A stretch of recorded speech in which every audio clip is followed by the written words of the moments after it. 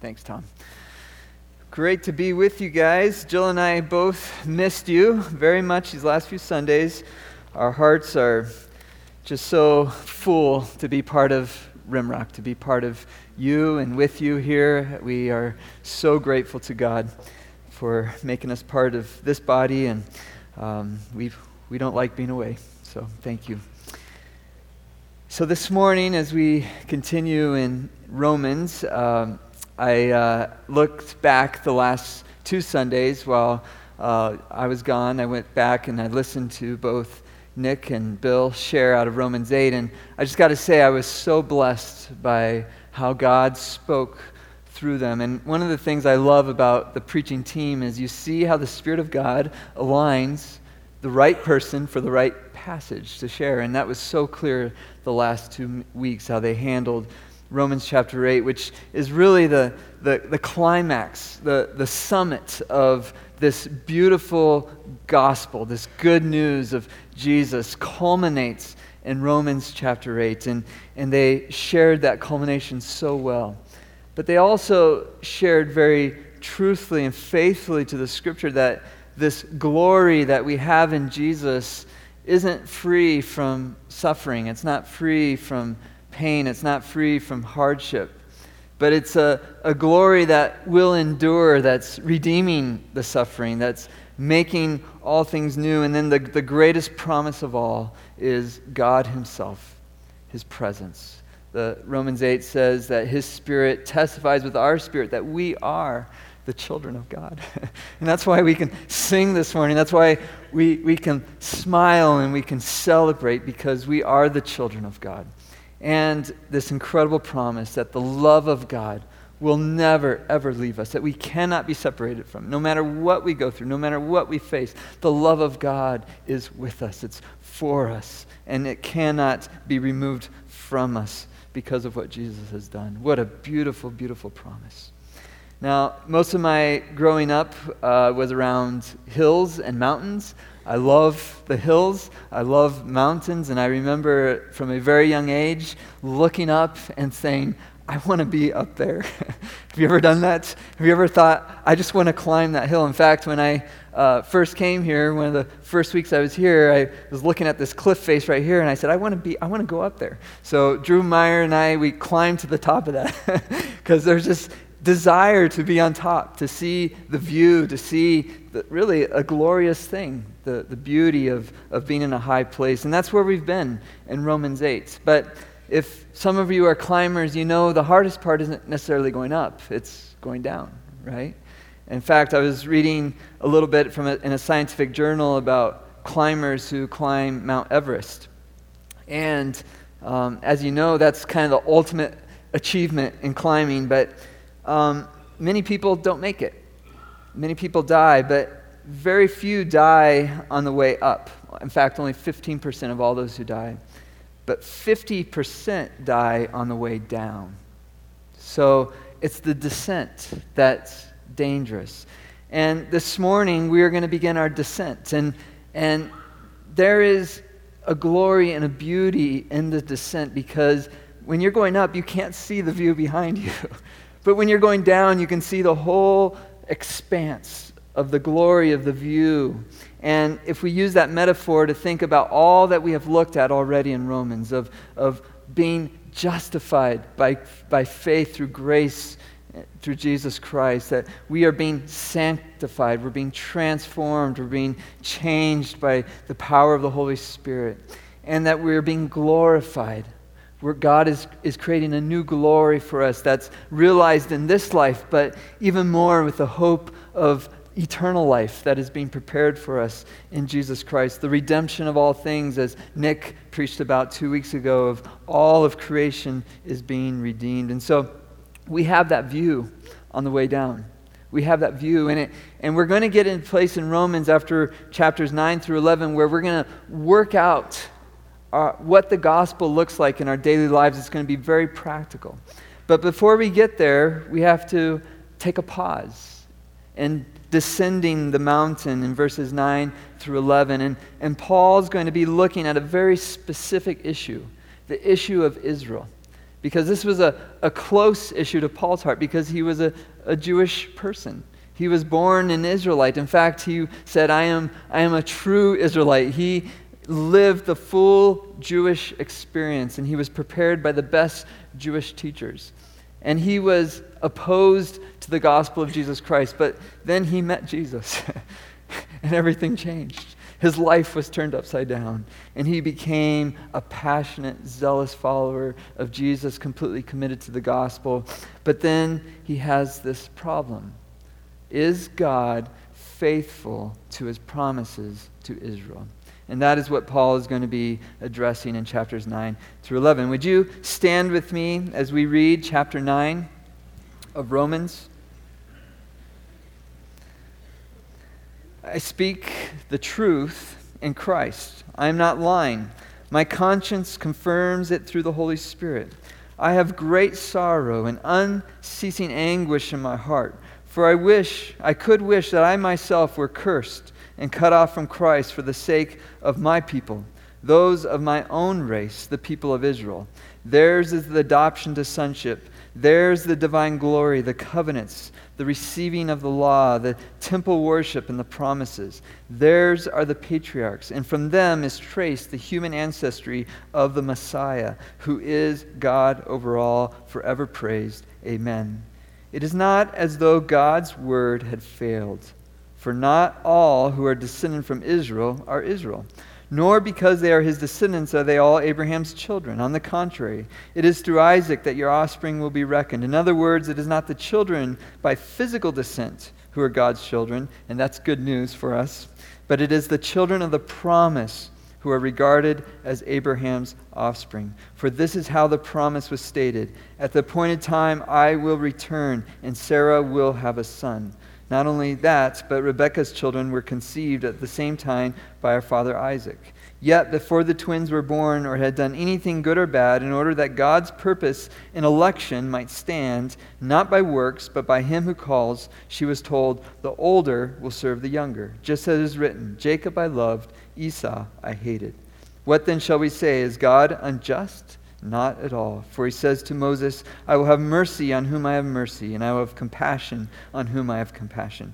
It does not, therefore, depend on human desire or effort, but on God's mercy. For Scripture says to Pharaoh, I raised you up for this very purpose, that I might display my power in you, and that my name might be proclaimed in all the earth. Therefore God has mercy on whom he wants to have mercy, and he hardens whom he wants to harden. One of you will say to me, then why does God still blame us? For who is able to resist his will? But who are you, a human being, to talk back to God? Shall what is formed say to the one who formed it, why did you make me like this? Does not the potter have the right to make out of the same lump of clay some pottery for special purpose and some for common use? What if God, although choosing to show his wrath and make his power known, bore with great patience the object of his wrath, prepared for destruction?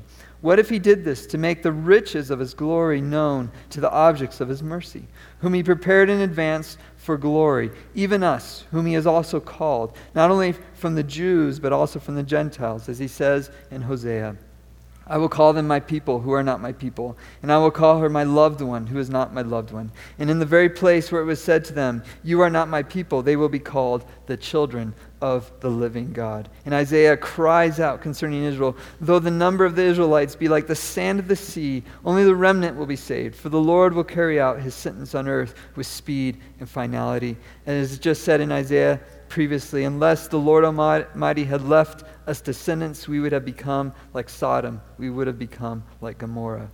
What shall we say? That the Gentiles who did not pursue righteousness have attained it, a righteousness that is by faith, but the people of Israel who pursued the law as the way of righteousness have not attained their goal? Why not? Because they pursued it not by faith, but as if it were by works. They stumbled over the stumbling stone.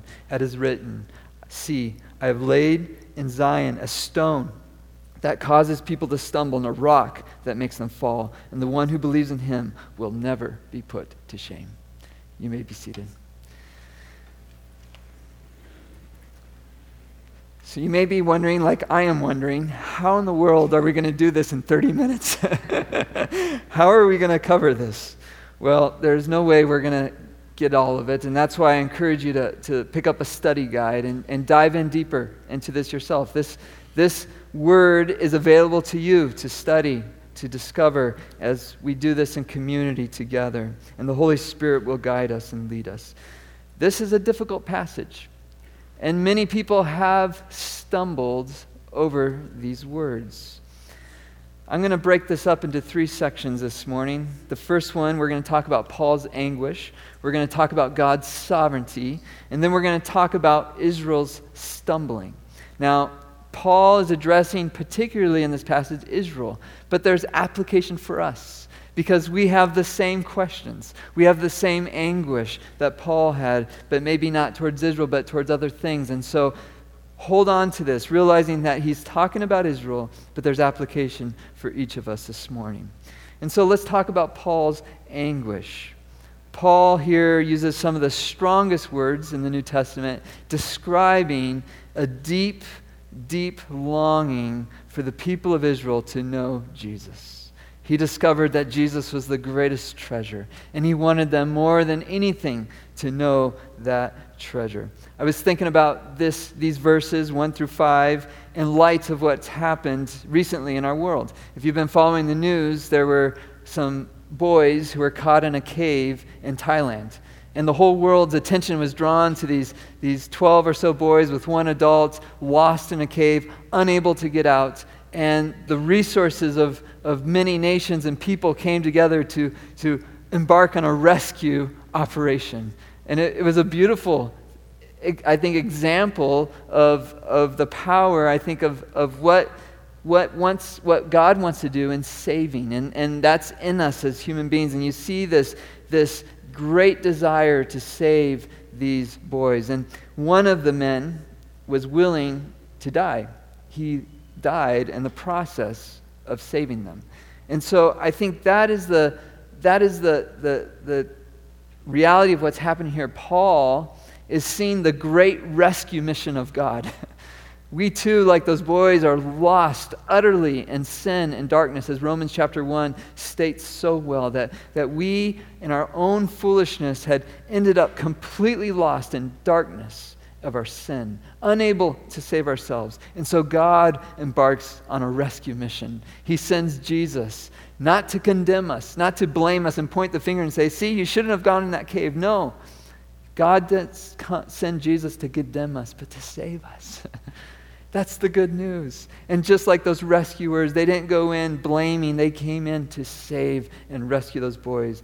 And they were even willing to lay down their lives in the process. And that's what Paul is telling us here in verses 1 through 5. He's saying, oh, I long for the Jewish people to know the treasure of Jesus. And he has made it his mission in his life to share the good news of Jesus with them. And he's even willing to lose his own life in the process. Paul was willing to suffer so that they might hear and know that Jesus saves, that Jesus didn't come to condemn them, but to save them. And that is what Paul is doing here in verses 1 through 5. But then we get to verse 6, where Paul brings up the reality of God's sovereignty. Why have the Jewish people not responded completely to Christ? Some have, many have. Paul himself has responded. The disciples responded. Many Jewish people responded, but not everyone. And Paul is wrestling with that. Why does not everyone respond to Jesus? Why does not everyone see their need to be rescued, to be saved? And so Paul is wrestling with that. Now, I just want to say something here that's really important. Many Christians have divided over this issue of God's sovereignty. In fact, whole denominations have been formed, whole churches have been formed around this issue. One thing I love about what Rimrock is part of, an association of churches, is we have said we are not going to divide over this issue. We are committed to the gospel together, and so we're not going to form sides in this. We are confident that the Bible reveals to us the nature of who God is, and so we can rest in that. And that's where I want to rest this morning, not to take up a position or to blame those who have taken other positions, but to look at what the Scripture says about God's sovereignty and be okay with the tension of it. There is a mystery here. We're not going to have all the answers. We're not going to understand the complexity of all this. And some have even said they're no longer going to be Christians, they're no longer going to believe in God, but you cannot escape this issue. Even in atheistic and secular circles, they are still wrestling with whether things are determined beforehand or if we have freedom to determine our own destiny. People don't know. We don't know. It's a mystery. There's a tension there. What we do see here clearly is that God is sovereign over all things. You cannot ignore that in this passage. And here's where Paul starts out and where we need to start out and understand. It's based on the character of who God is. If we have a misunderstanding of who God is, it distorts the whole discussion about sovereignty. Because you could quickly end up in areas of cruelty and almost abuse if you misunderstand who God is. And many people have a misguided view of God. Because the Bible is about God. It's not about us. It's about God. This is revealing to us who God is. And Paul is very clear here. God has not failed in his promise. Over VBS, we had many kids here, and we sang a great song. It was such a beautiful song as the kids were singing this out. It says, God is faithful. He's the one who promised is faithful. The one who promised is faithful. God is good. That is the greatest truth that the Bible reveals, that God is good. You could grow up in this world and see the harm and the destruction all around us, and you can think this world is messed up and think that God is that way, but the Bible tells us God is not that way. He's holy. He's different. He's not like us. If I look at myself, there is no goodness in me. I'm bent towards selfishness. I'm bent towards pride. I'm bent towards all these things. But when I look at what the Bible reveals who God is in Jesus, I see goodness. I see purity. I see love. I see all that I long for in him. God is good. And he's faithful to his promise. That, my dear brothers and sisters, is the foundation of our faith. The goodness of God. We are told in Romans that God demonstrates his love for us in this, that while we were yet sinners, Christ died on the cross. And so his goodness is revealed in a radical self-sacrificing love for our benefit. God's goodness has resulted in our benefit, our good. We must hold on to that truth as we talk about sovereignty. If we don't understand God's goodness, this discussion of God's sovereignty will end up being destructive to us. So we must understand the goodness, the faithfulness of God. This passage in verses 6 through 29 addresses the question of who are God's people. Because God had chosen the Jewish people, the Israelites, and if you read back in Deuteronomy, God says something amazing. He says, I didn't choose you because you were better than other people. He said, I didn't choose you because you were smarter or more special. He said, I chose you because of my own love. So God chose the Jewish people to accomplish his salvation plan, but he tells them, don't be prideful about this. And that's a good reminder for us because we're here this morning and we've received the treasure of Jesus and we have life and we have so many good things in him. That's not a place of pride for us. God didn't choose us because we were better than others. And so what Paul is saying here is, who are the people of God? Well, it's not based on, he says, human descent. And it's not because they are just Abraham's children. He says it is because they are the children of the promise. That is key. They are the children of the promise. And who promised? It wasn't that Abraham was so wonderful and made this great promise. No, God promised. It's based on God's promise. You see, our faith is not in ourselves or any other man or person or even religion. Our faith is in God, God himself. He is the treasure. He is the object of our attention, of our trust. And it is God who promised. And so who are the people of God? It is the people that God has promised to save. It is the people that God has promised to save. And my dear brothers and sisters, this is good news. Just this past week, I was sitting with someone who was in anguish over a death of a loved one, and there was a struggle there, and I could remind them that, you know what, salvation wasn't based on what they did or how they felt or what they accomplished. It was solely based on Jesus Christ. And that gives us great assurance. You don't have to be a super Christian. You don't have to have it all together. It is that confession, that trust, that faith in Jesus that saves us. It is God who saves us. We do not save ourselves. And so it is God's promise that defines the people of God. That is good news. We don't get to decide who's in and out. God does. It is God's promise. God is faithful to his promise. The third thing we see about God's sovereignty is Paul asks this question: is God's sovereignty unjust? Is it unjust?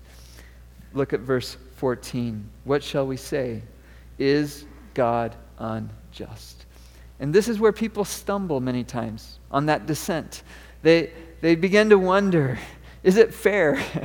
and we like to define fairness from our perspective, but let me just say, dear brothers and sisters, our perspective is skewed. We are not God. And I see this all the time with my kids where they'll be fighting about something. You'll hear, it's not fair. But they don't see it from my vantage point as dad. They only see it from their limited vantage point. But their perspective is narrow and small. And in the same way, our perspective is narrow and small compared to God's perspective over all things. And so God doesn't see his mercy as being unjust. We tend to focus on the wrath because we don't think we deserve it or other people deserve it. But if we understand what the Scripture reveals to us, we all deserve the wrath. None of us deserves the mercy. Do you see what Paul is saying? The perspective of God is one of incredible love and mercy in that he has chosen to save. Because in his power and his glory and his perfection, he could have done away with all of us. But instead of judgment, God brings about salvation. Remember Romans chapter 1, what is the power of God? It is for the salvation of everyone who believes. And so God is exerting his power to save. The whole emphasis of the biblical message is not one of condemnation, it's one of salvation. And that is totally unjust. It's not fair that God would choose you or me or anyone to experience the beauty and the glory and the goodness of God.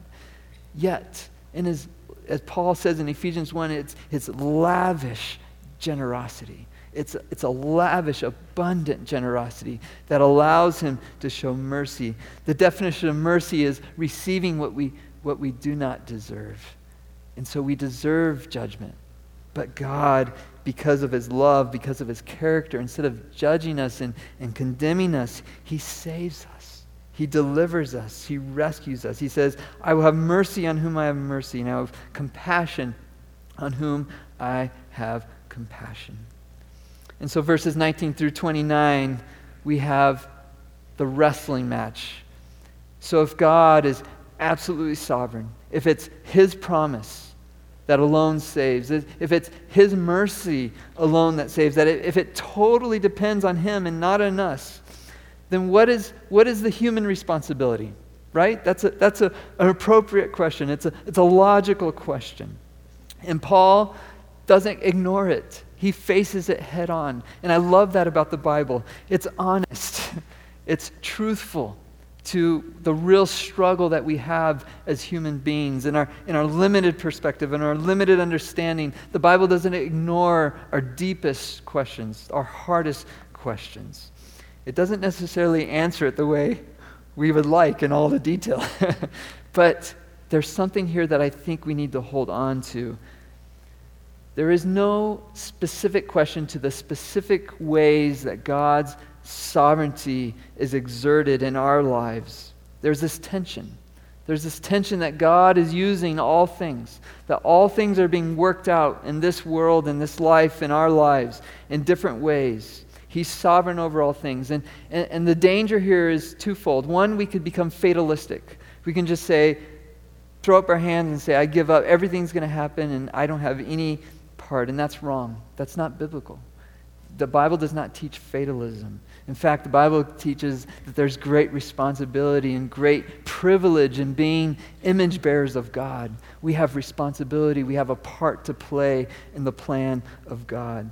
The other danger is that we become self-determining, meaning we in a sense raise ourselves up to a position of saying, I'm going to work things out, I'm going to figure things out on my own, and that is a danger as well. And Paul addresses that danger here in these verses. And I think the question here that we have to wrestle with, and I love what C.S. Lewis says, after we've overcome every vice in our lives, the snake of pride is always there. It's always there. Because deep inside, I think all of us have this God impulse. We kind of want to be God. We kind of want to be in charge. And that's dangerous. That gets us in trouble. That the whole story of the Bible is one of men and women raising their fists against God and opposing Him, rebelling against Him. And so Paul says in this issue of God's sovereignty, we must not do that. He says, if God alone can save, if He is the one who gives mercy, then who of you would say, why does God still blame us? Who is able to resist His will? But who are you, a human being, to talk back to God? And so Paul makes these questions, these honest, good, appropriate questions, but something we must look inside and say, is there pride or is there trust in God? Is there pride or is there trust in God? You see, our trust is in the goodness and the faithfulness and the character of who God is, who He's revealed Himself to be. And so in our pride, there's things that we cannot demand of God. We must trust Him. And I know what this passage is telling us is hard for us.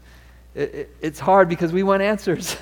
Why has this happened? Why do things happen the way they do? We don't have the answers. All we know is who God is. We know who He is. And we know His intention is good for us, is to save us. And this question of pride is an ultimate question of what is life about? What is life about? And here, my dear brothers and sisters, the Bible is very clear. It's not about us. It's not about us. It's about God. God is life. And life is only found in Him. And here is the great mystery. We must lose ourselves in order to find that God is life. I love what the Westminster Confession says. The chief end of man is to glorify God and enjoy Him forever. It's about God's glory. You see, the treasure isn't us figuring it all out, determining life for ourselves. No, it is losing ourselves into God. God alone is worthy of glory. God alone is worthy of our lives. God alone is the source of enjoyment. All joy is found in Him. All peace is found in Him. All love is found in Him. All that is good is found in Him. And we must, the Bible says, come to the place of faith in God. What does Paul say? The righteous will live by faith. This is where the whole gospel rests. Our interaction of human responsibility and God's sovereignty comes to this point of faith. Faith in who God is. Faith in what God has accomplished and what he has promised in Jesus. Life is ultimately about Jesus. We must, each of us, come to that point.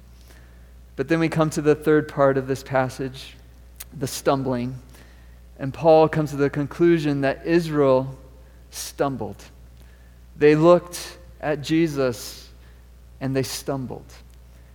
And as far as application for us today, we too can look at Jesus and stumble. And Paul says, God says, I lay in Zion a stone that causes people to stumble, and a rock that makes them fall. And the one who believes in him will never be put to shame. And so all of mankind, every human being, every man and woman, will ultimately come face to face with Jesus. And either they will stumble or all shame and guilt will fall away. There's only two options. There's only two options when we come to Christ. Either we will believe in him, trust in him, be drawn to him, or we will resist him and walk away.